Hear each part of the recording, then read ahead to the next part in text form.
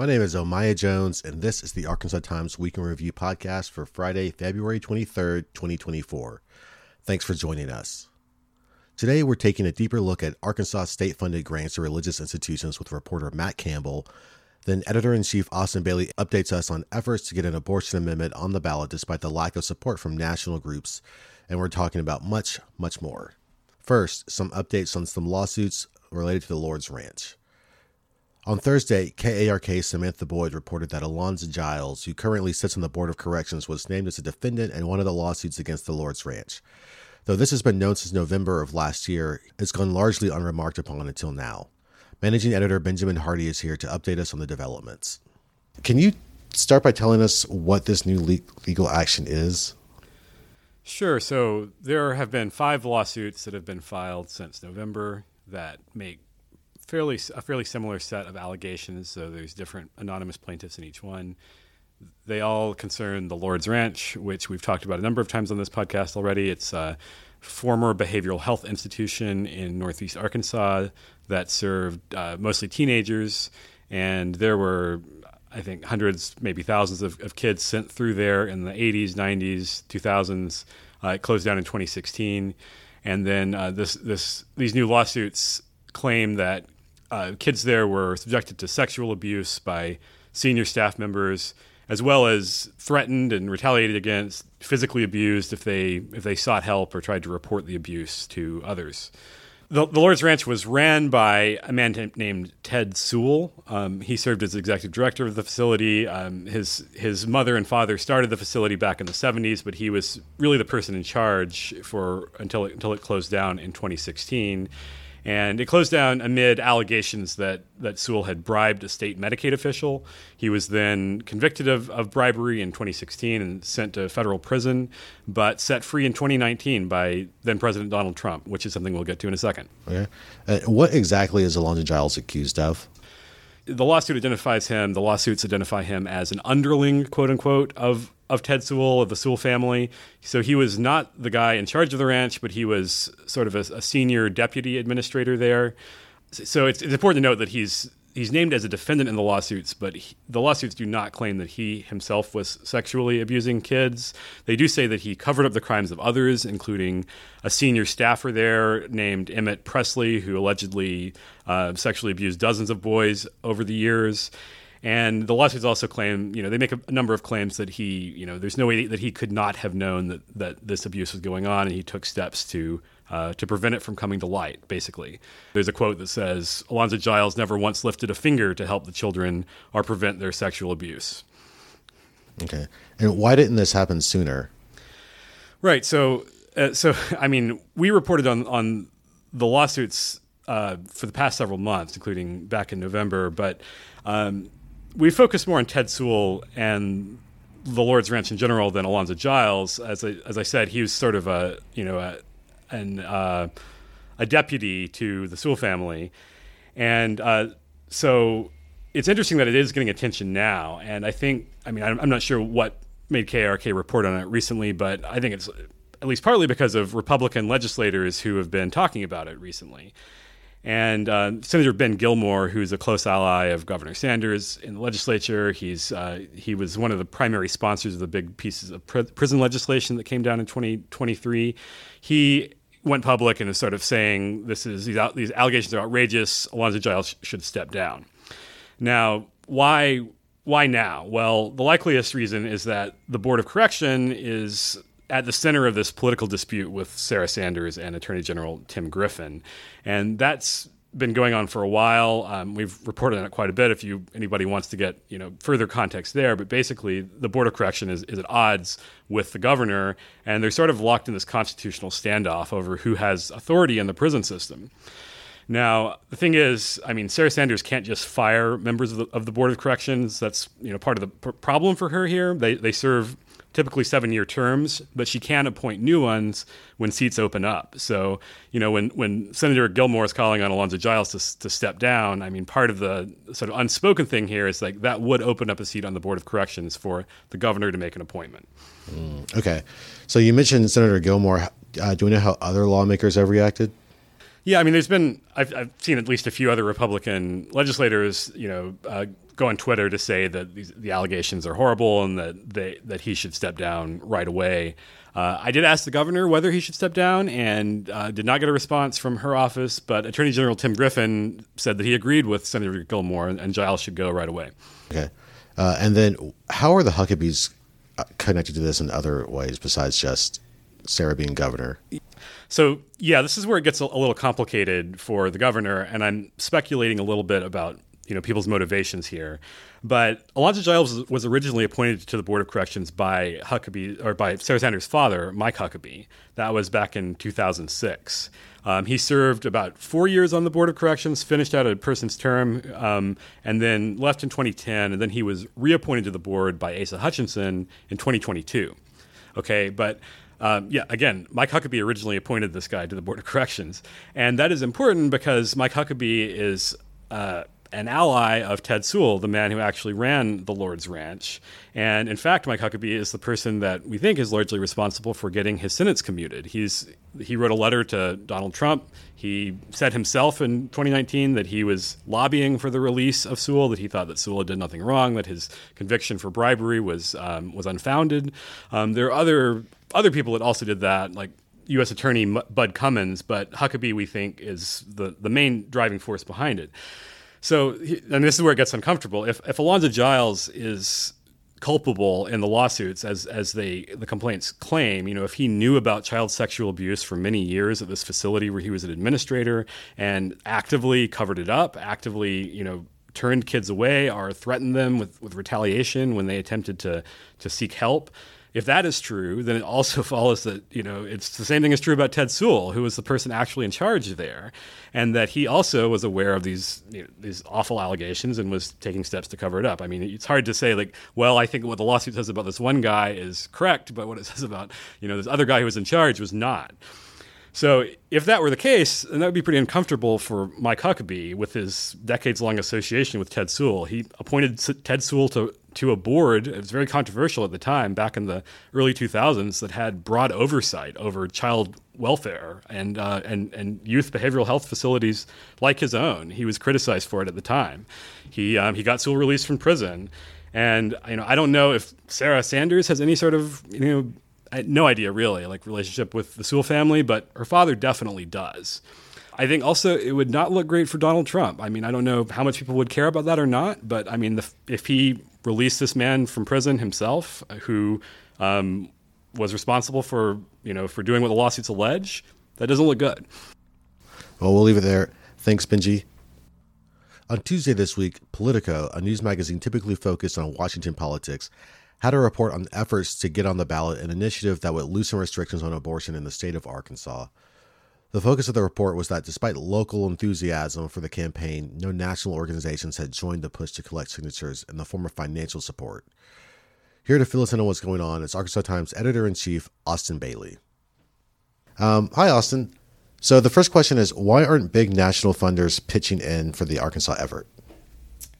So Arkansas is its own creature, right? And it's a unique spot, and national messaging just doesn't really work here. National strategy just doesn't work here that well. So the amendment that's being brought forward by Arkansans for Limited Government is really specifically tailored to the wishes and concerns of people in Arkansas. So it includes abortion access up to 18 weeks after conception in cases of rape and incest, fatal fetal anomalies, and to save the health of the mother. So that, it seems to suit what Arkansans want, but national funders just don't love this. They've said that this level of access is less than what Roe had allowed for, and they don't want to support those efforts. They don't want to give up ground. So Arkansas supporters are in this tough spot where they're pushing a measure that is tailored to fit Arkansas and that they feel like Arkansas voters will support, but national funders are it's not enough for them. So they're having to do this on their own. So what's happening with the petition? Do we know how the signature collection is going? So I think it's going pretty well. I talked to Lauren Coles today. She's somebody who's helping to lead up those efforts. I know they're a few thousand in. I think more than a few thousand in on getting their signatures. But they have to collect more than 90,000. So that's a tall hill to climb. They'll have till July 5th. And it's possible. It's an expensive and hard job, and it's possible that national funders may buy in as we go along. And there are some rallies being organized. They're doing a good job, and we'll just have to see how it goes from now till July 5th. And there was some other reproductive health news out of Alabama, where the state Supreme Court determined that frozen embryos are people. What are the implications of that? The implications are huge. So these embryos are so tiny that you cannot see them without a microscope.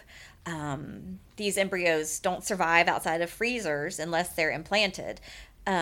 So if they're considered people, then if a freezer gets unplugged, or if